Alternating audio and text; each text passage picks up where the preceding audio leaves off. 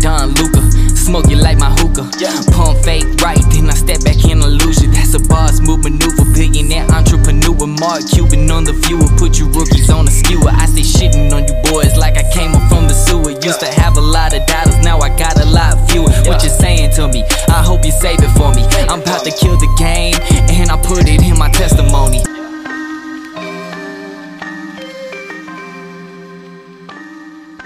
All right, welcome to the Mainstream Mavs podcast. This is your host, Will. I'm joined here by my co-host, Jaron. What is up, guys? Today, we are going to be getting into the Mavericks' 111-105 victory over the Detroit Pistons. Luka Doncic with his fourth 50-plus point effort of the season. He very much had to carry the Mavericks to the finish line this one. It was a game that they wouldn't have been in without him by any stretch of the imagination.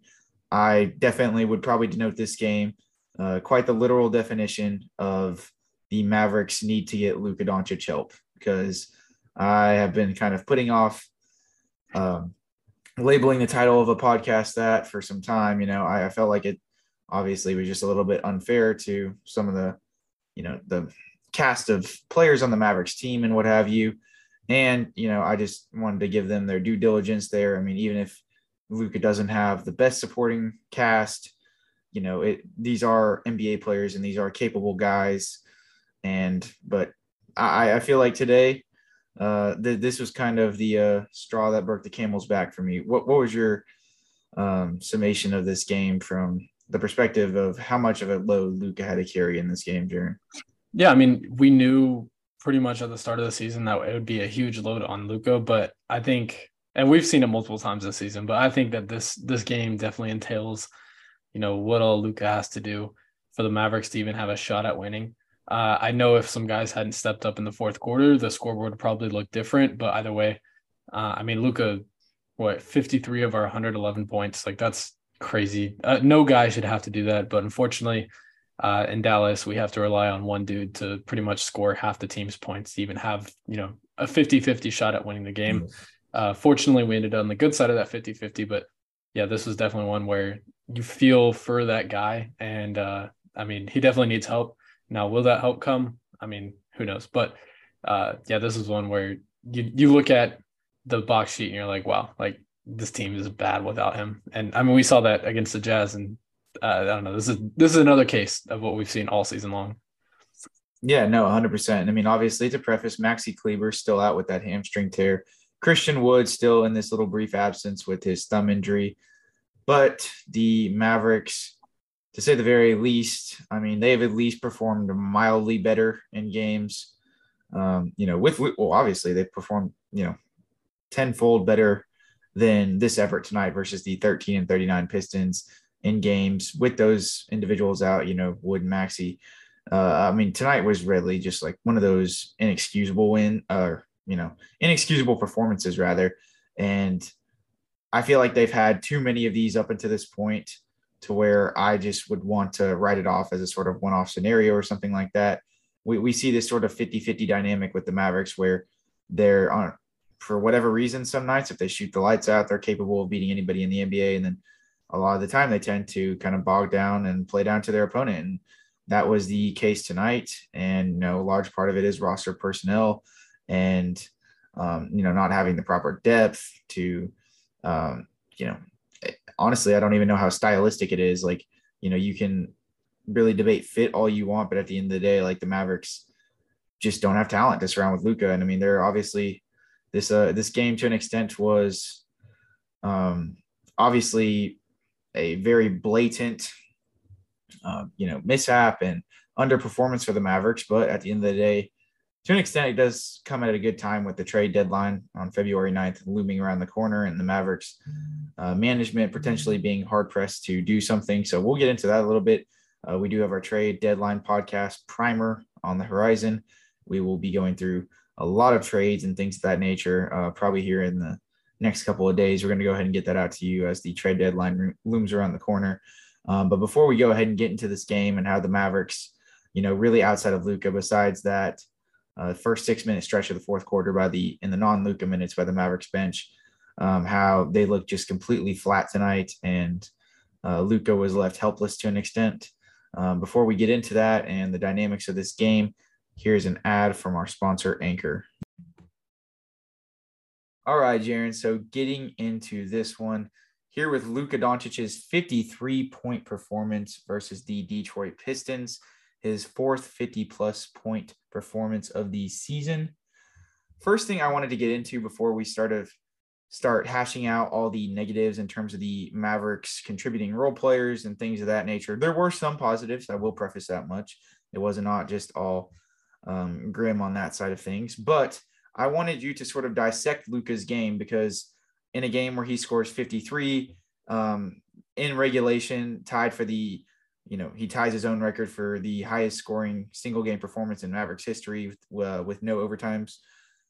I feel like it's only fair that we give credit where it's due, and we fully dissect this masterclass from him, just from how uber efficient he was. 17 of 24 in shooting, 14 of 18 from the free throw line, 5 of 11 from the field.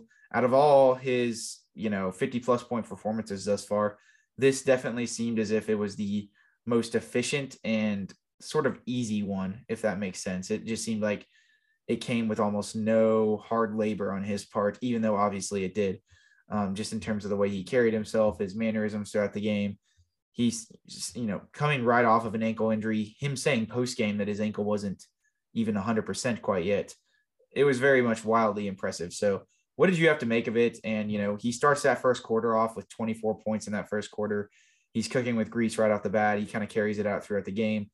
Did you foresee him having a big night tonight? And what sort of and just sort of speak to the way in which he was able to score tonight from all three levels? Yeah, I mean, I'm going to be honest. I didn't think the guy would play. I know he was listed as questionable on Sunday night, I believe. But I'm going to be honest. I really didn't think that he would play. I thought his first game would be, I think it's like Thursday versus the Pelicans. But nonetheless, we did get to see Luka, and he was listed as playing. And yeah, I mean, he just started out the gates, as you mentioned, 24 of the 30 Mavericks points in the first quarter. At one point, he had like 15 of 17 of the first quarter points, like just incredible feats that this guy was hitting, all in 12 minutes of play. And just the fashion that he was able to get to the hoop, it was masterclass in the sense that it looked easy, but it's not. Like it's crazy how efficient he was, because he was hitting some tough shots. As you mentioned, 17 of 24 from the field, like a crazy efficient night. I think this was probably his most efficient 50-point or 60-point, however you want to look at it, performance probably in his career.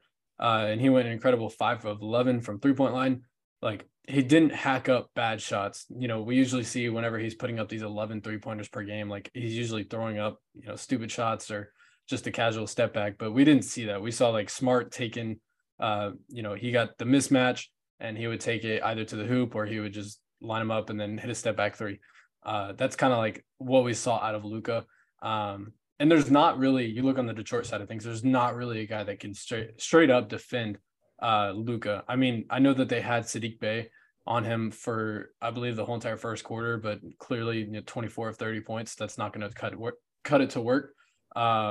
And I mean, heck, they even had an assistant coach out there guarding him at some point. So they were going back and forth and chirping. But yeah, I mean, there's really not a guy on the Detroit Pistons roster that can even compete with Luka. And this is just another case of it. At times we would see Ivy and Sadiq Bey sort of double team him, but at one point I want to say Luka laughed at it whenever he saw Jaden Ivey coming over to double. I mean, that's just sort of what we saw out of Luka. It was honestly just a casual 53-point performance, one where he really didn't have to do a whole lot, one where getting inside was just easy. And again, I mean, he finished some tough shots, but super efficient.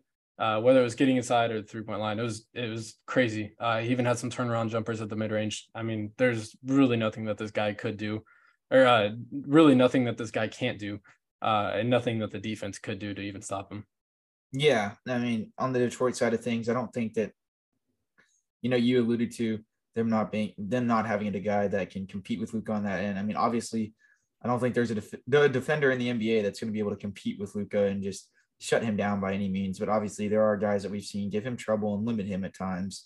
But certainly, Detroit doesn't even have a guy, comparable to that's going to be able to do that to any sort of extent, barring it's Sadiq Bey maybe through stretches, but even him, he obviously failed pretty extraordinarily tonight in that endeavor. So, I mean, just in terms of the way that Luka manipulated the game on offense tonight, this was definitely out of all his highly coveted performances, games where he scored over 50 or, just signature games, things of that nature. I thought that this was definitely the most mentally savvy one from the perspective of how he was operating on offense.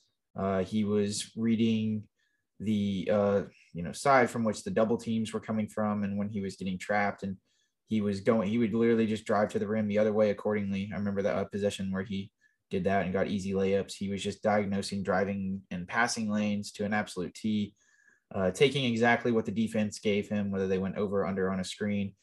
This wasn't a game. We've seen Luka sometimes at points be kind of indecisive when he gets to the painted area, especially if there is a really good rim protector on the other team. Jalen Duran, he's a guy who's, definitely trying to develop into that mold, but needless to say, he still has some defensive, some of the sort of the mental atonements of defense and things of that nature. He's still trying to get down. He's still a rookie. He hasn't quite got all the intangibles there yet. And I thought Luka did a really good job of just taking what the defense gave him, not being indecisive when he got into that painted area. Yeah, he was going up. He was using the post to his advantage. Once he started really attacking and drawing that defense in, Detroit would go under on screens. He was pulling that step back three, but it wasn't some sort of overt abuse. He wasn't trying to, just keep chucking because he was hot. If he did get trapped, he was using the drag dribble and the pass to the outlet guy in the 4-on-3 scenarios accordingly. Admittedly, Detroit didn't double team him a whole lot in this game, but when they did, he was making the right read. And I mean, it just looked like so savvy and easy. Yet I think the average fan watching this just would not understand the intricacies and the scenarios that he's playing out in his head as he's reading the game offensively in a game like this. You have to be able to foresee every little thing that's going to happen, just in terms of diagnosing if a driving lane is going to be open, or if, he's going to pull a step back, or, there's some scenarios where he, off of offensive rebound situations, he cut directly to the rim. He even had a few give and goes. Like, you really saw the full diversification of his game outside of maybe on offense, at least outside of him, like setting off ball screens and, being used in that manner, which, just due to the play style of the Mavericks isn't really something that's applicable. So in terms of the diet of how he was scoring tonight, just from the way of which he scored, via the post, via, attacking, via, obviously his step back threes, and, via operating in that mid range, it was probably like one of the more complete offensive performances I've seen from him. And it was a really good game. But, obviously, like we talked about in the intro, how he seemingly carried the Mavericks in this game. Why was that, Jaron? I want you to talk about the supporting cast as a whole. What specifically, we can definitely sort of iron out some different positives and, then nitpick guys accordingly, on an individual basis. But as a whole, where did the Mavericks fail tonight to, at one point in the third quarter, they were down by like 11 to this Detroit Pistons roster, who's now 13-39, seemingly dead in the water. Doesn't even, Kate Cunningham's been out all year. This is a very, very weak roster. Like, the average NBA fan probably doesn't know a lot of the guys that were playing in this game for the Pistons. So where did the Mavericks fail in terms of being able to apply pressure after a hot start, where they got up 10-0 early in that first quarter, and they just kept leaving the door open to the point on offense and defense that the Pistons looked like they were about to run away with the game in the third quarter? Yeah, I mean, the Mavericks, it's pretty simple. Like, their DNA is let Luka either go to work and stand out the corner and wait for the ball to come to you, or, try and get some off-ball work. And that's something the Mavericks just didn't really have the luxury of doing. It kind of seems like, especially these last few weeks, whenever we have seen Luka pretty much just turn into God mode, he's not going to pass. I think this was, and not to say he didn't pass, but this was another case of him just saying, all right, like, I have to put the team on my back once again, so let's go to work. We saw at times, guys were actually making shots, whether it was between Bullock, he got hot there. I know Josh Green hit a few. Like there was a number of guys that actually started getting things going. But in terms of just shooting, the Mavericks had a pretty bad shooting night. They shot 29% from three. And free throw line was awful. I think that's pretty much just said. But yeah, like I think the team just really couldn't find a way. Like, to Detroit's credit, they did a pretty good job of either allowing Luka, because that's how teams kind of have to work with the Mavericks, is either, all right, are we going to let Luka beat us, or are we going to let the surrounding cast beat us? At times Detroit would switch it, and they would let Luka pass the ball to, a corner with Josh Green or Reggie Bullock, whoever it was. And that's kind of where, Detroit started getting back in this game. But whenever they let Luka really go to work, it was whenever we saw the 24-point performance in the first half or in the first quarter and things like that. Like, the nature that the Mavericks really just couldn't score in was really only because of the surrounding cast. I mean, like I said, to Detroit's credit, they were pretty good at, guarding other guys, whether it was inside or what. But yeah, I mean, whenever it comes to Luka, there was just no stopping him in this matchup. And that's really where the offense just bulked, was just allowing Luka to go to work, spreading the floor, letting him have open lanes. Like, there was multiple times where he had like the mismatch, he would abuse it by just pretty much beating him off the first step. And then there would be the defender stepping up, and Luka would do, some may say this isn't athletic, but this is clearly athletic, where he would do like his super slow Euro step, and just pretty much step over the guy and then get a wide open layup. That's kind of what the really bulk of the offense was just stuff like that, where guys just spread the floor. But like I said, it was a bad shooting night. I think that's kind of where the Mavericks failed, in terms of as a team effort. And yeah, I mean, just guys, we didn't really see any drives outside of really Luka's handful of drives that he had. Spencer had himself a few times, and then Dorian, of course, and as well as Josh, but that was pretty much about it as far as like offense goes. Yeah, I think that the point that you were trying to make at the end there, that there was really like no offensive creation until that fourth quarter, when we saw Dinwiddie start to go to work a little bit in those non-Luka minutes. You could tell throughout stretches in this game that he was burnt out after those 235-plus point performances in those games against Phoenix and the Jazz, respectively. And with the Mavericks seemingly having no other outside offensive creation, Christian Wood still being out, I think, was a huge part of that as well. They were just hard pressed to be able to generate anything in the half court. And we saw, you talked about Dorian and Josh driving a few times, but I mean, even in both of those instances, those are typically plays where, an off-ball screen is set, and then they end up getting a mismatch. And Luka ends up typically kind of curating those driving lanes for them by, setting them up in a favorable mismatch where they're able to just blow by a guy at the wing. It's not like they're, sizing a guy up into a mid-range jump shot. The only other guy on this roster that can do that is Spencer Dinwiddie outside of Luka. Yeah. So I'm like, we've been hammering for weeks on end now. I mean, it kind of just comes down to personnel in terms of the offensive failures in this game. Defensively, the Mavericks, I don't know if they did necessarily a terrible job, but at the same time, this Pistons team is very, very bad. And the fact that they just kept letting them have the door open, and they just kept letting them in, was definitely disheartening. Admittedly, in those final moments of the fourth quarter, those waning moments of the game, Bojan Bogdanovic was making some really, really tough shots with some good defense. And that's what kind of kept this from, being maybe a 10-plus point win, a sizable margin of victory for the Mavericks, to a clutch time victory. But even so, the Pistons shouldn't have led for large stretches in this game.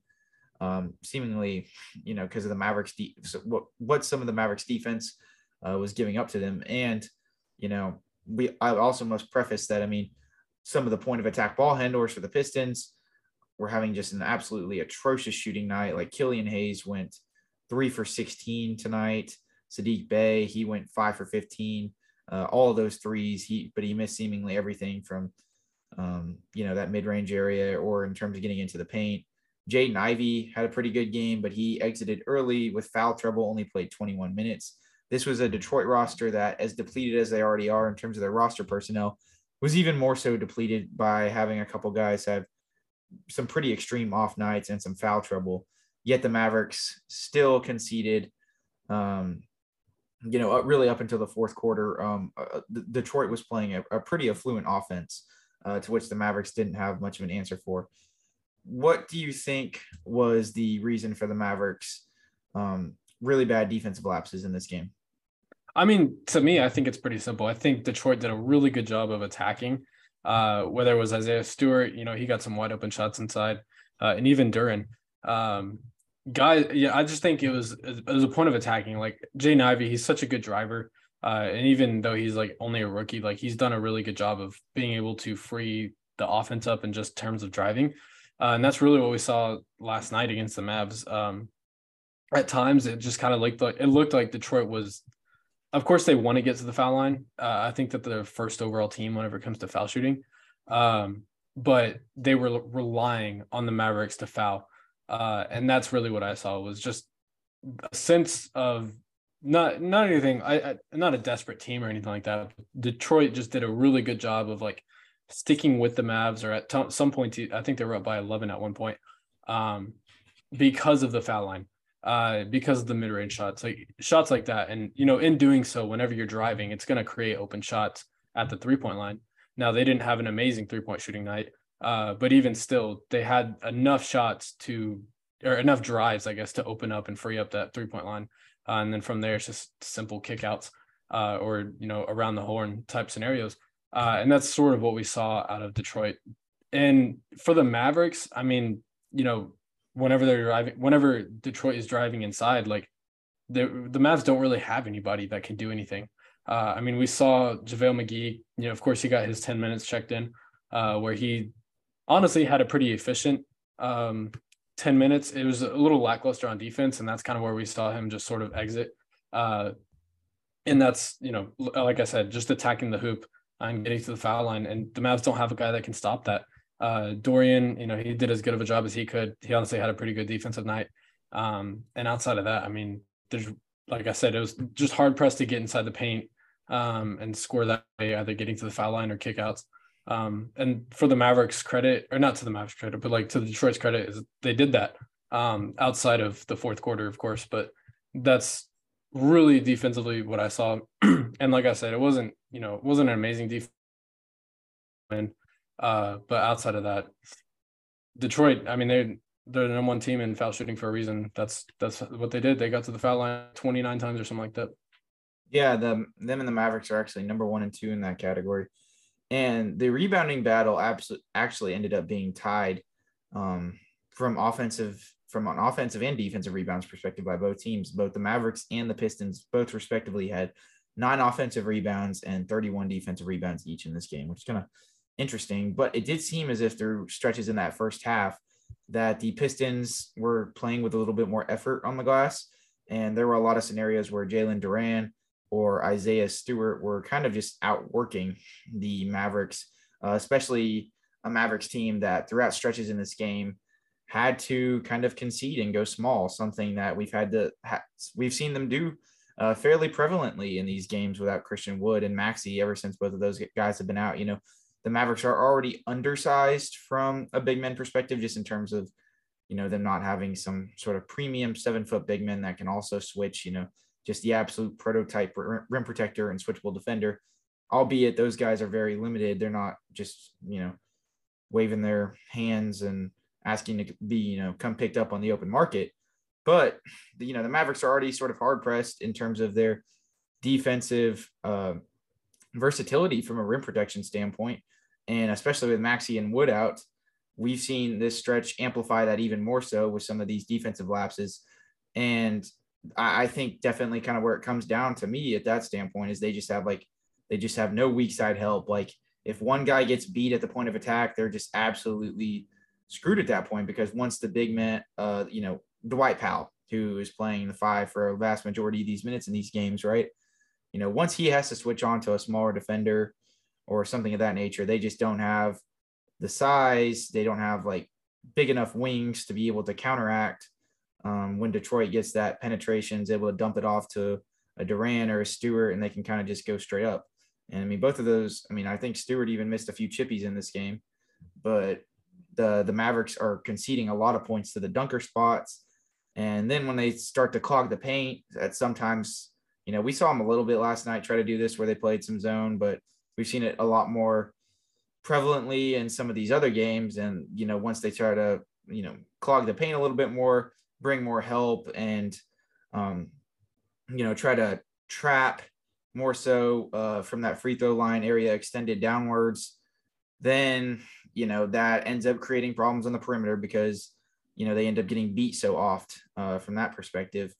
And, I do understand that both the issues of, point of attack defense and rim protection are, to a premium, but I do think that the rim protection from the Mavericks perspective could cover up some of these, lapses when guys are getting beat at the point of attack, or, when maybe the Mavericks had a rim protector, if he could recover to the dunker spot a little bit faster. But, with Dwight Powell out there as the lone big man, and then when the Mavericks are forced to go small, other teams just kind of abusing the inside, even if it does bode, better for their point of attack defense. Once Detroit is able to break it, they're seemingly screwed and they can get whatever they want at the rim when the Mavericks don't have a big man out there. It's just sort of a cumulative recipe for disaster. And especially without Maxey and Wood out there, they're hard pressed to be able to, have the personnel to be able to pull this off, right? Like they don't have, they're not the Clippers where they just have such an excess of 3-and-D wings that they're able to play small. And, those guys can hedge and recover so fast that on smaller big men, they can, they have so much size that it's okay. And they can survive those matchups when they get those mismatches and things of that nature. They can still guard up a little bit. They don't have that. They don't have like a Robert Williams with the Celtics last year, switchable five who can defend the rim. And, they're just, I feel like it just comes down to personnel. Like we can get schematic with it as much as they want, whether they're switching more, whether they're playing more zone. They've obviously been switching a lot more recently, I think, as a sort of mechanism to try and, counteract getting beat as much. They may understand that that's going to lead to more mismatches, but it almost seems as if they're okay with that. They'd rather take a mismatch and take their chances than getting beat at the point of attack, because there was a stretch there where Reggie and Tim and Spencer were just getting blown by so much, right? So we have seen them switch a little bit more, but they're still having these defensive problems and they're still persisting even against really bad teams. And to say the least, it's obviously hard to see, but, we hope that they can make a move around the trade deadline to mend this issue. But at the same time, as we mention every podcast, do they have the assets to facilitate such a thing? That remains to be seen. Jaren, now that we've kind of got past the sort of grim aspect of the defense and sort of all the inconsistencies that happen on that end in this game, let's talk about the role players a little bit individually, what went wrong and what went right in that aspect for them. Let's start with the bench for once, since we always do start with the starters. Jaden Hardy only played 6 minutes tonight, and he actually got a little bit of a crack at the rotation after, having not got too many bites at the apple recently. He's kind of fell out of the rotation a little bit. Frank Ntilikina kind of fell out completely. But, Hardy, this kind of looked like a game where, in a game where the Mavericks are still missing, some of that offensive creation with Christian Wood out, where he could really harness the opportunity to actually get some run in this game, especially against a worse Detroit team where the Mavericks could have really stepped on the pedal, put their foot in the pedal and got ahead. But there just wasn't the opportunity there for that. But, he only went 1 for 3 in 6 minutes, had a turnover. But, both of his field goal attempts got blocked. He had he had an and one in that stretch that was really good where he started out. And then he kind of just fell off a cliff right there. And it almost seems as if Jason Kidd benched him. Could you maybe just speak to, some sort of, is there some sort of aspect there to where he's maybe hitting the rookie wall to an extent, or, and just kind of explain to some Mavs fans that want to see him, already thrust into that starter or 6-man position already, how he still has a ways to go before he, is obviously developmentally all there, but that's not to say that he is bad or, his game doesn't have a lot of potential, because we still think it does. What did you have to make of his performance tonight? Yeah, I mean, I think it's pretty clear. To Jaden's credit, I think he's doing all the right things. He's going out there. He's having to prove a point. I think he's doing that. Now, is he doing that in a positive way? I don't think he's doing that necessarily. He's still going out there, And like I said, he's driving every chance he can get. He's taking every shot he can get. And as a rookie, I think that's the only thing that you can pretty much ask of them. He doesn't have a huge role, like you said, like he's sort of kind of falling out of the rotation and everything. And look, I mean, that's just the inconsistencies of a rookie. That's what we're kind of running, or that's what we're going to run into. We kind of figured this at the start of the year. If we did see him, we would probably see him at times just sort of not used. And that's kind of where I think he's hitting at right now. In terms of this game, he definitely hit. I think this was probably the highlight of his rookie wall moment or rookie block moment, however you want to call it. Because it seemed like anytime, he was driving minus that and one, it kind of seemed like Detroit had his number. He got like blocked twice in a row, and then he got the ball stripped from him the third time he tried to drive. I mean, like I said, like this is one where, Detroit had it out for him. They made it a point to, not let him drive at least. And they did. And they did a really good job at it. But yeah, I think if anybody's going to be mad that he's fallen out of the rotation and they're blaming the coaching staff, whatever it is, like, I don't think that's really the right place to put your blame on. And honestly, I don't think there's any place you can put your blame on. I mean, this is a guy that, again, he's 20 years old. He's going to deal with his ups and downs, and this is for sure down. But yeah, I still think, and I still really like how confident he is. It kind of seems like whenever he gets blocked, he still, gets up really quick and he's running down the other side. Like he's playing super aggressive still. And that's all that you can really ask for. I feel like, especially with these younger guys, they get so or they get so discouraged, whenever they get blocked on the other end. But with this guy, he's, bounces right back up and goes on the other end. And again, only 6 minutes of play last night. But still, I think, it's just a rookie wall he's hitting. I'm not taking too much credence of it. Still, I think he's improving every minute he gets out on there. Yeah, I just don't want people to overreact to this too much, right? Because just in terms of the style which this guy plays with, we project him as a secondary ball handler and playmaker in the future. That's what he idealistically turns into, a guy that's going to be able to create his own shot. And when he's going to have some inconsistencies in terms of making the wrong play or having an errant turnover or going up against two or three people when he shouldn't, that comes down to a mental aspect. But at the end of the day, that's fixable. The intangibles with which this guy plays with, how savvy he is offensively, some of the moves he's able to make, his athleticism, those things, those are a lot harder to try and mold into a guy versus fixing out just some of the mental intricacies of it. So I'm not all really too discouraged. I'm still here on the Hardy Party hype train. But we do need to recognize and, be critical of the fact that he obviously had a pretty negative, 6 minutes, even if it was just 6 minutes. Josh Green had a really good game last night. People were kind of on a rampage on him throughout the first 3 quarters of the game, kind of saying, he still has a ways to go before he's back fully from injury. He's still going to hit to an extent. But, I mean, I think he's played pretty well in every single game he's played since coming back from that elbow sprain to an extent, barring, I think it was that game after the Heat game. He had a little of a rough performance. I can't remember specifically who that was against, but he's still, from an offensive perspective, still doing all the things that, we had seen earlier pre-injury. That was a 20-game stretch that he missed. And for the most part, I mean, he picked up where he left off right off the bat. He, still isn't shooting a high volume of threes, but he's been pretty consistent with them still. He is still attacking off of closeouts or when somebody's dispositioned in terms of how they're guarding him at the end of the shot clock. He's still getting to the rim, getting a couple free throws every game, still running out in transition.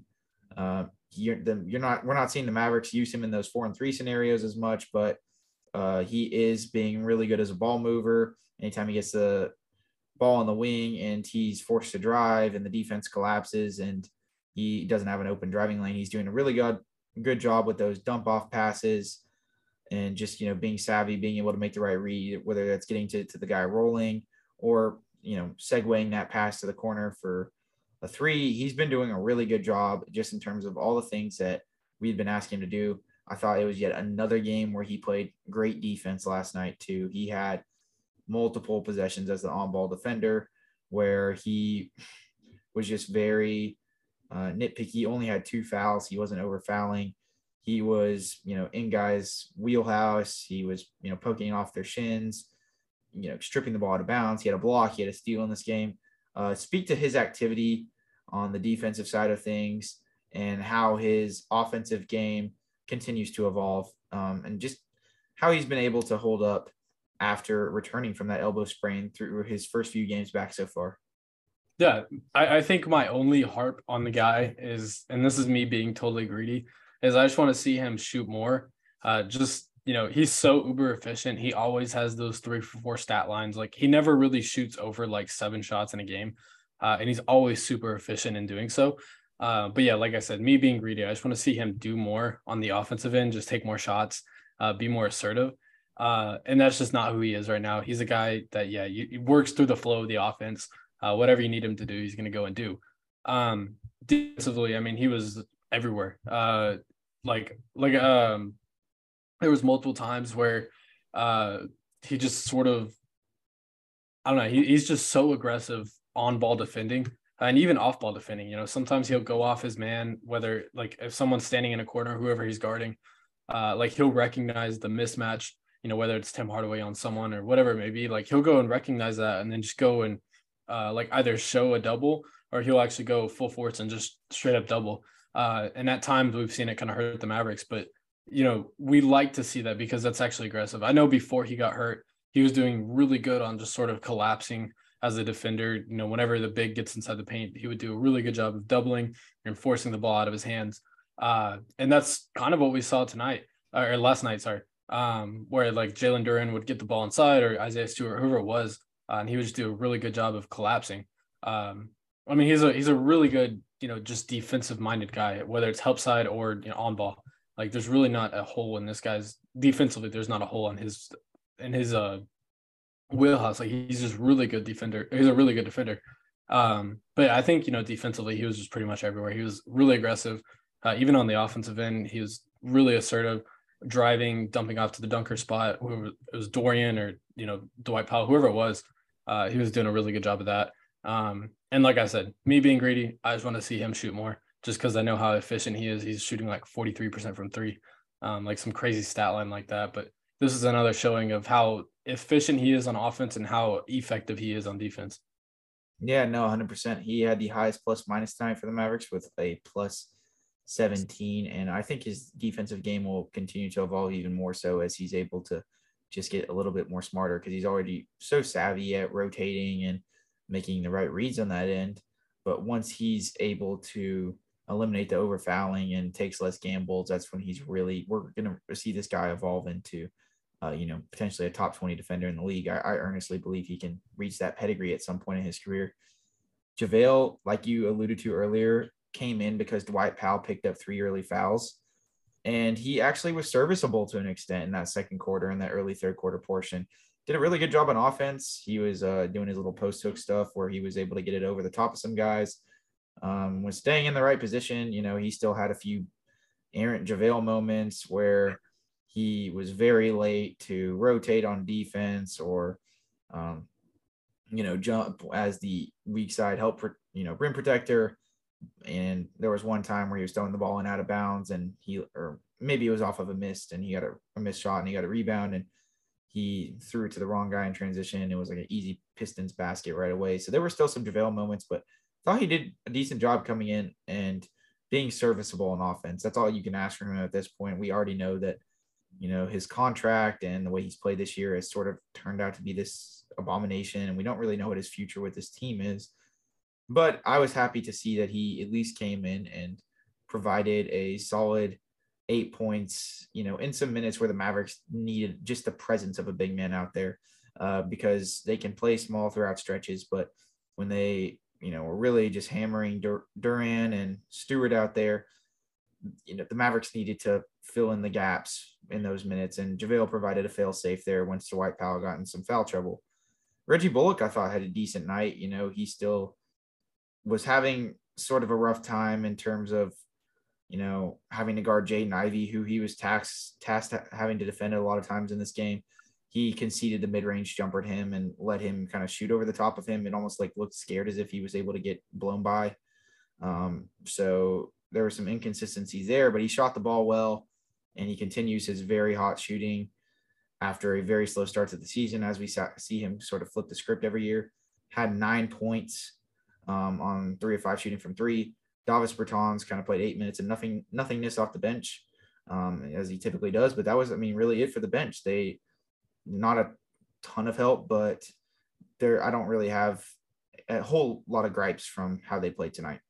Yeah, in terms of Bertans, this is a guy where we've seen him have these games where he's either going off and has 9 points on 3 of 3 shooting, or pretty much just does nothing out there. And this was another case of doing nothing. You literally see throughout the stat line, the only stat he produced was 0 for 3 from the field, and then 1 personal foul and 8 minutes of play. That's really the only thing that he can't offer if he's not making threes. So I guess in terms of the bench, that's pretty much the rundown. Honestly, I think in terms of in terms of how the bench is producing, this is probably one of the better games, because we got CJ Vail get some positive minutes. Josh Green, Hardy, he got his fair share of minutes where he was not effective and then effective in one of those minutes. In terms of Reggie and Bertans, Reggie did a really good job. But as far as the bench goes, I think that pretty much just covers it. Yeah, no, it was a very they definitely met par, but it was a very average game from the bench. There was no guy who really stood above the rest. Josh Green played really good from, all areas, and, he had a great all-around game, but he didn't, stand alone in a category of excellence, beside those other guys, to your point. In terms of Spencer, he went 5 of 16 from shooting, really only caught wind and or caught fire, rather, I guess, if you want to denote, give him that much credit. In that fourth quarter, at the beginning stage of the fourth quarter, in those non-Luka minutes, where we actually finally saw his shot start to drop a little bit. When he was playing with Luka in this game, he just wasn't assertive at all. We saw him kind of divert back to just being a guy that just kind of stands on the corner and runs in transitions, more complimentary. But right before Luka sprained his ankle, Spencer, I thought, was doing a much better job playing with Luka, still fitting a need there. He obviously definitely looked winded, was missing some chippies and, some threes he normally knocks down, went 0 for 6 from 3 on the night. He was having a rough go at it offensively. He has his typical sort of wishy-washy defense in this game. Do we give him an excuse because of the burden that he had to carry offensively the last 2 games, something that he's not necessarily accustomed to with those 35-plus point performances? Or do we write this off as a very poor game for him, one of which he wasn't able to provide any sort of competent offensive basketball in really until the beginning stages of that fourth quarter? Me personally, I'm going to give him the pass. And this is just because the fashion at which he did carry the team. 2 35-plus point performances in a row, and just kind of having to do the minutes that he did in those 2 games. Now, one thing I do think, how Luka does this on a night in, night out basis and he has been for 3 months or 4 months, however long the season has been. And then the Spencer does it for 2 games, and it's kind of oh, let's give him a break. But needless to say, his sort of jump hooks that we usually see, his layups that we are accustomed to see him making, just weren't falling. And I know you mentioned some of the 3-pointers that he hacks up usually go in. We didn't see a single one last night. But yeah, he definitely started to pick things up in that fourth quarter. Things started to fall. And I think in large part to why Spencer was so effective in that 2-game stretch was basically because, and I said this on the podcast, I think Luka was off the floor. And Spencer, we know this, he's more effective when Luka is off the floor. And that's why he's so he's a good 2-guard, is because he is effective whenever he's off the floor. But I think that in large part was why he was, super honestly talented, and not talented, but was really good in those 2-game stretches. And we just didn't really get to see him perform at the level that we were accustomed to seeing over that 2-game stretch.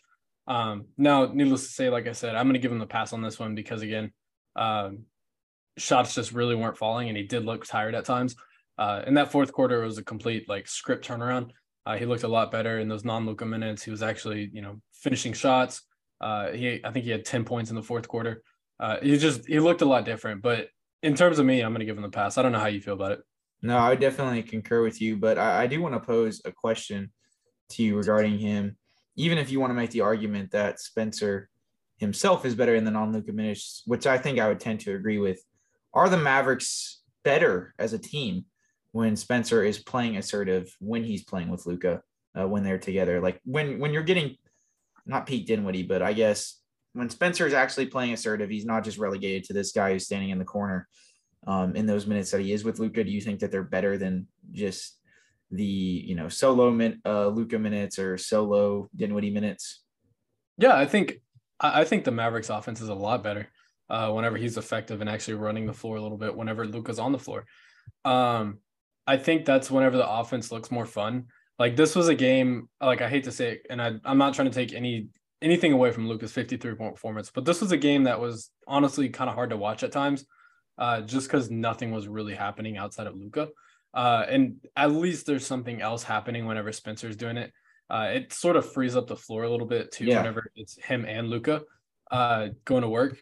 And I know, like as you mentioned before, Luka had his little ankle sprain.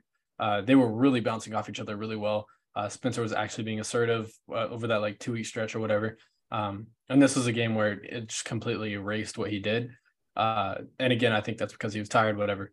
But yeah, I think, it just frees up so much more opportunity on offense for the guy, not even for those two to go to work, but for the whole team to go to work. We just kind of see, I don't want to say the cap, but we see the full potential of that Mavericks team whenever they're both bouncing off each other, as they did in that 2-week stretch before Luka unfortunately sprained his ankle.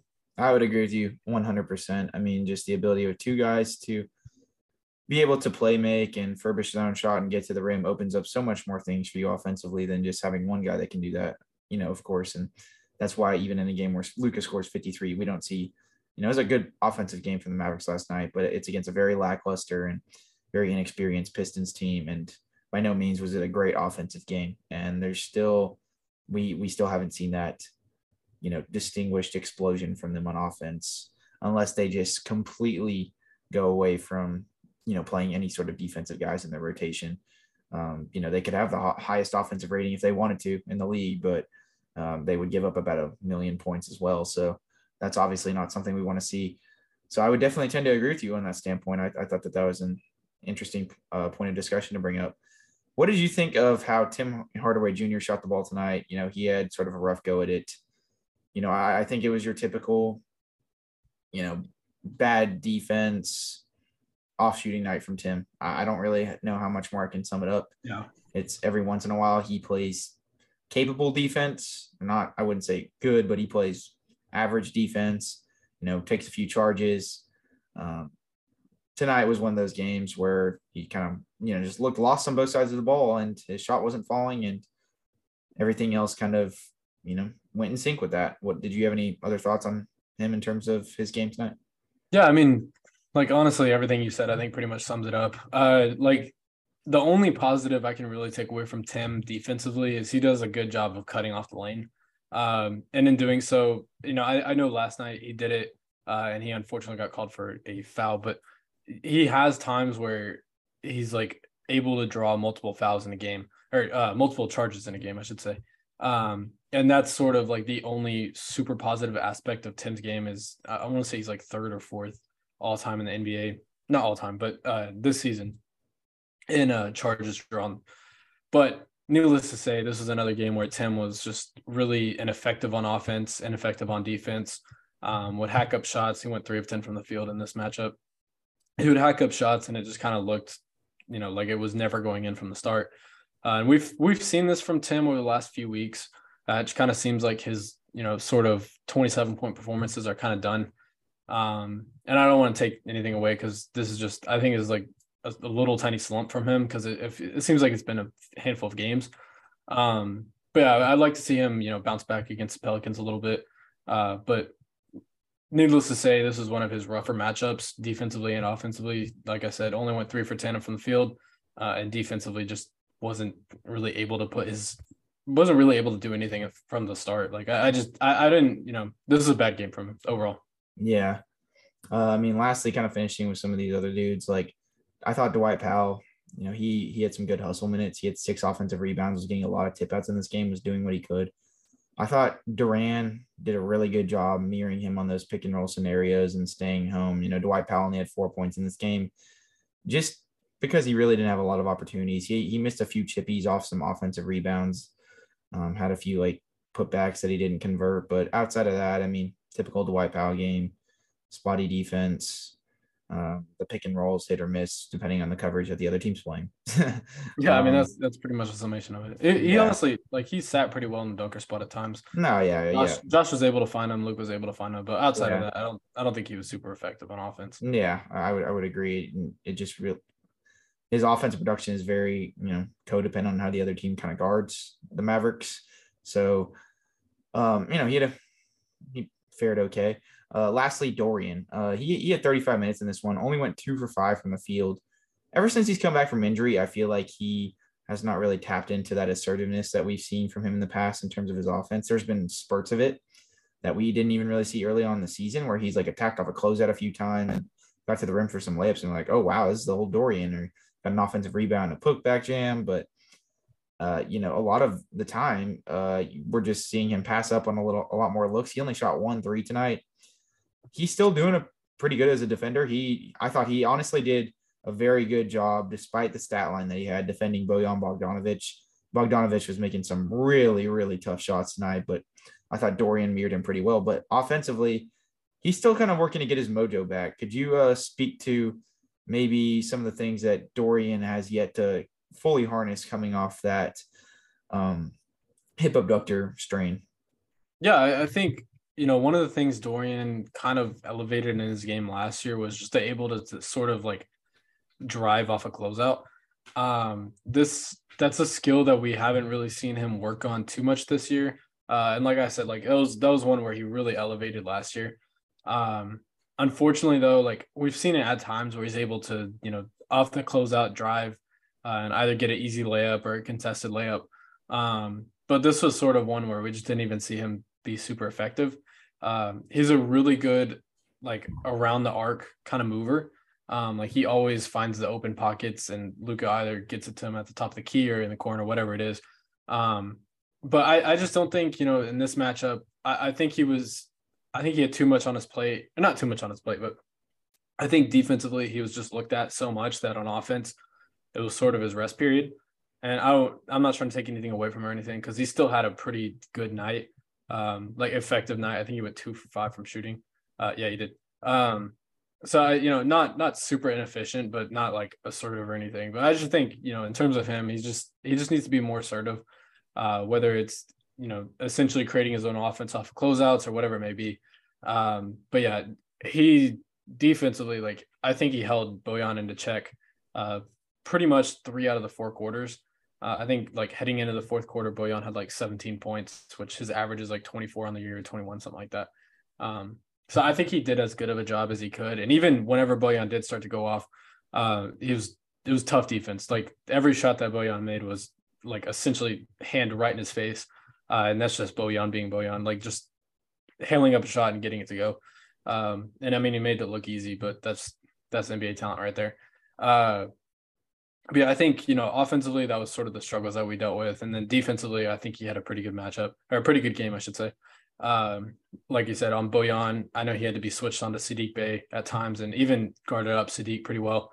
But outside of that, I think he just had a really, really efficient night defensively. And then offensively, he just, it was one of those, early season type games where he's just not really there, but still finishes with a semi-decent shooting night. Yeah, no, I would definitely concur. And from the Pistons side of things, I mean, they didn't really do anything out of the ordinary that I think necessarily shell-shocked the Mavericks. I think the Mavericks, just played down to them a lot of the time. And then when they finally were starting to pull away, Bogdanovic was making some really tough shots. But, I mean, even, more so like I alluded to in the intro, like if anything, the Pistons had, a bit of a, they bared some negative regressions from some guys who are, pretty bad, admittedly, as far as NBA goes. But maybe aren't this bad. Like, I mean, Killian Hayes, I know there's a lot of discourse on how, sort of bust potential, how much sort of bust potential he has and things of that nature. But I mean, he played like absolutely terrible and the Mavericks were giving him whatever he wanted and he just clanked everything in existence. It was really as simple as that. 2 for 10 from the 3-point line, 3 for 16 from the field. I thought both of their bigs and Durant and Stewart played their role well. Kevin Knox, he exists still. I don't know, man. He's still, he's not, I guess, the dynamic scoring threat that anybody thought he was going to be in New York, but he's a serviceable little rotation player. I was interested to kind of see him. He had a few turnovers, but I thought he did a good job getting into the lane a couple times. Isaiah Livers, I know him and Luka were chirping back each other at the end, but Luka asked him who he was because nobody knows his name, supposedly. But and admittedly, I honestly didn't know too much about him for this game. I vaguely remember him from that first Pistons game, but he knocked in a few threes. He's an intriguing guy. He's not too terrible. And they're veterans. Alec Burks played decent. And, we talked about Sadiq Bey and all that. So, I mean, the Mavericks just simply played down to their opponent that they just didn't have it from their supporting cast tonight. And from, it wasn't even as much, I think, that it was just some sort of asinine effort from all parties involved tonight where they just weren't contributing anything whatsoever. It was more so the cumulative contribution that the Mavericks role players were giving them tonight was just not enough. Like, nobody was aggressive enough. Nobody was really providing anything outside of Luka. Like, they were basically having Luka force the issue almost every single possession. Like, I think his points created tonight was, I believe, like over 70. And on top of that, because he had 8 assists, he had 5 assists, so it might have been like 65, something like that. But he was just looked to as the absolute bulk of all offensive production. And even if he wasn't necessarily the direct catalyst of an assist or a made basket, he was still basically, when he was on the floor in his 36 minutes, generating basically everything and setting up every single play and setting up and curating, open looks for the Mavericks, even if he had to operate out of a double team or what have you. He was doing all the heavy lifting in this game. So before we end the podcast, I just wanted you to kind of speak to this upcoming trade deadline, not necessarily maybe eyeballing like the Mavericks needs, you don't need to go that in depth, but has this reached a point to where, it is dire enough to say that the Mavericks really just don't, even if Christian Wood was playing this game, even if Maxi's there, they have, collectively failed over these last few years to adequately surround Luka Doncic with the proper talent, or do you still think that, this is still part of a plan to where they're going to be able to bring this thing back into full force? Or I just wanted to kind of get your thoughts on their standing from that aspect. I think, honestly, I don't really know. The Mavericks, they can go down 2 different routes, and each route is going to be extremely different in the outlook of the team in the future. Like, the Mavericks can either hold still, make a few, minor trades that they think is going to work in the future, or, they not go all in, but they can, pick a Bojan in the team, a guy where you're going to have to trade a first round pick for, but ultimately he's going to make you better this season. I know Bojan's a guy who's a little bit older and everything like that. So that's sort of like the dilemma that this team is having to face, is balancing future on top of now. Right. And you have a win now guy in Luka. So it's kind of like, how do you keep him happy? But also, how do you prepare for the future? And honestly, I don't really, of course I don't have the answers. I'm not credentialed enough to even, talk to anybody or anything like that. But just sort of, the hearings around the word, like, do the Mavericks go not all in this offseason, but do they pick a guy like a Bojan, not necessarily a guy who's going to push you upon the championship sort of echelon, but a guy who sort of moves the needle? Or do you take a guy like Cam Reddish, someone who, has future benefits, assuming they work out? But again, it's going to take some time to, sort of create his mold on this team. And again, like I said, I don't really know. I think the season's kind of long gone. I think the season at this point, especially with this stretch of, how many games they've lost, I think you pretty much boot this season, try and make the playoffs. If you make the play-in tournament, cool, try and make the playoffs again. But I think this is one where you pretty much put up the white flag in terms of but put up the white flags in terms of, pushing your team into that second round or even Western Conference Finals-esque type roster, and getting that second guy on your roster. I think you put up the white flag for that scenario. And I think, me personally, I would prepare for the future. I think next year the Mavericks have some money in cap that they can work around, and, hopefully they do the right moves that, sort of, I guess, weaponize them for a next year run. But I think that, yeah, pretty much this season, I think you just have to move on, get the guys that you need for next season. And that's how I would look at this offseason, or look at this trade season, my bad. Yeah, I mean, they are pretty hard pressed in terms of their cap space situation until about 2025. So any leniency that they make here in terms of improving the roster is going to be via trade, whether it's this offseason or at the deadline. And we'll divulge more heavily into it in terms of our opinions regarding what exactly we think the direction of this team should be, whether, it's taking a step back to take a step forward and getting a little bit younger, or if they really should go all in at this trade deadline, right? That's something that we'll divulge into more when we get into our trade deadline podcast that we have upcoming tomorrow. And then we'll do one more before the deadline, of course. But at the same time, it's a very hard balancing act. And I do think, though, that, I've sort of avoided the discourse regarding this. We obviously allude to Luka getting more help and things of that nature. But I do think it's at a point now where Luka, the national spotlight on it is, has obviously expedited quite a bit since the beginning of the season, just in terms of him needing help. And I don't know, I do think it's reached a point to where he may start to get disgruntled. I mean, yeah, he's a happy-go-lucky guy, but I mean, he's playing with a lot of fire and passion. I mean, you see what this guy pours in on a night in, night out basis. We saw him getting fiery with the Pistons coach tonight, after the game, saying when he was the Pistons coach, which contesting him, the assistant coach it was, and I forget the guy's name in that first quarter. He was, they were obviously batting heads. And then, I'm sure you've seen it on ESPN or wherever, but his interview with Skin Wade, where Luka was like, hey, like, he was talking trash. I'm just going to come here and play ball, and proceeds to go score 53. I mean, this is legendary stuff that we're seeing out of this guy to an extent. I don't care how old he is or, if he still has yet to reach his prime. I mean, you have to be able to harness the potential of this team with him as the spearhead and him as the leader.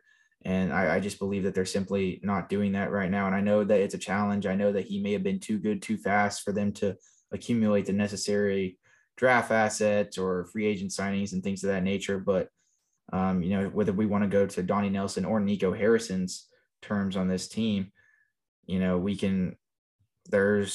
may not just be complete objective failures, but at the very least, they've been subpar, and there's a lot of things that we can micro critique and tell them that they could have improved upon. And that's discarding whatever, Cuban is doing behind the scenes, whatever input he has and whatever he is micromanaging behind the scenes and however much he controls things like that. That's really just from, the trade aspect and things of that nature. So, we could talk about it all day, and we will on our trade podcast coming up. But this game, I think, out of any game this season, was the biggest far cry to get Luka Doncic help. Yeah, for sure. I completely agree. Yeah, this is one where everybody but Luka looked helpless at times. So yeah. No, and we will be back tomorrow with our trade deadline podcast. We finally have 2 days in between games, so we are hyped to do this. Should be back with the full gang. Rodrigo should be joining us again, but if he doesn't, me and Jaron will be here, and we'll be doing the podcast for you guys. Just happy that the Mavericks are still treading water. They still kind of have yet to pick a direction this season, but if they don't pick a direction soon, we'll see what happens at the trade deadline. That's going to constitute what direction they pick in. Yeah. If they don't pick a direction soon, then they're going to be in this sort of stage of mediocrity this season. They're going to be around this 500 marker probably for the rest of the year, and they're going to be in that play-in echelon like we've been alluding to on this podcast, or, maybe slightly above that. So we'll kind of see how things go. But for right now, that's just sort of the state of the team. That's, they get an injury or two. This is just sort of the ceiling of this team, is to be in that play-in, 500 echelon. So if they can, a win is a win at the end of the day. Like we always say, this isn't a team that has, we all, we can nitpick everything we want, but at the end of the day, this roster doesn't really give us the luxury to be able to, micro critique wins. At the end of the day, we have to enjoy it to an extent, right? Because next game could be a really bad loss, but we're 27-25 right now. There is between the Western Conference standings, between 4 and 13 at the moment, there is only 4 games of parity. So, I mean, it's not completely ridiculous to say the Mavericks could be out of the playoffs completely this year. Like, who knows what's going to happen? But we just need to keep treading water, because if we're going to be in this mediocre state, let's at least get some wins, right? Let's have some fun with it, right? Because that's just sort of the state of the union right now. I'll save my whole State of the Union Abraham Lincoln address for the next podcast, when I really that'll be our pre-trade podcast. Yeah, state of the podcast. The State of the Team podcast always transcend the post-game podcast, because I get much more passionate and fiery. I hold back everything right now, but we will be getting into all that and divulging into all that for you guys on Wednesday night. And tomorrow. We honestly, I think we'll probably post it. If we have time, we may record midday Wednesday as ice storm in Dallas. It's sort of relegating all of our other endeavors to the side right now. So we will get that out early if we can, but if not, it'll come out the latest Wednesday night before midnight, hopefully. The absolute worst, you guys, it'll be in your podcast inboxes sometime early on Thursday morning. And then the Mavericks play Thursday, and we will have a post-game podcast for that, of course, as well. Thank you guys for listening. If you got this far in the pod, if you're listening on YouTube, or watching on YouTube rather, make sure to like, comment, and subscribe down below. Comment who you would like to see the Mavericks go get at the NBA trade deadline, this trade deadline. If the trade deadline is February 9th, who is your number one target for the Mavericks? If you guys are listening on Spotify or Apple Podcasts, make sure to subscribe and give us a 5-star rating if you enjoy our stuff. We really appreciate you guys. And I feel like I'm missing one other thing right now. I typically... Chris Silva. What? Oh, Chris. Oh, yeah. Well, no, yeah. Okay, so before we end this podcast, sorry for prolonging and premeditating that outro, but the Mavericks signed Chris Silva to a 10-day contract today, a sort of switchable wing. He's 26, coming out of the College Park Skyhawks, another South Carolina Gamecock, just like AJ Lawson. He is a guy that he's sort of a, very versatile defender, can kind of guard 1 through 5 to an extent. He's, big, long, good rebounder. Difficulties in terms of his NBA career have really came at the offensive end. He just really hasn't carved out a role on that side of things. It's kind of been just a guy that operates in the short role, not really a guy who's found his shot whatsoever. Very much like a Rondé Hollis Jefferson type guy in terms of the comp that I would give him. But the Mavericks signed him to a 10-day contract this morning with their open roster spot that was vacant after the Kemba Walker waiving. So I'm excited for that. Let's see if he actually cracks the rotation any sort of manner. I don't know if he will, but he's on a 10-day contract. It gives the Mavericks a little more flexibility to do a 2-for-1 trade and things of that nature. Maybe the Mavericks are trying to stack on some wing depth for a trade. Maybe Dorian's late. I don't know. But there's a lot of rumors and stuff that we will be divulging into our trade podcast. We know a lot's came out over the last few days. We're not negligent towards it. We're not just blind to everything that's coming out. There's a reason that we're saving it for the trade deadline podcast. We're not talking about it in the post-game podcast. But with that being said, we really appreciate you guys for listening this far in the podcast. And, if you don't have anything else, Jaron, we will catch you guys after, or no, not after the post game, tomorrow night. Yeah, tomorrow night. Yeah. All right. Bye-bye.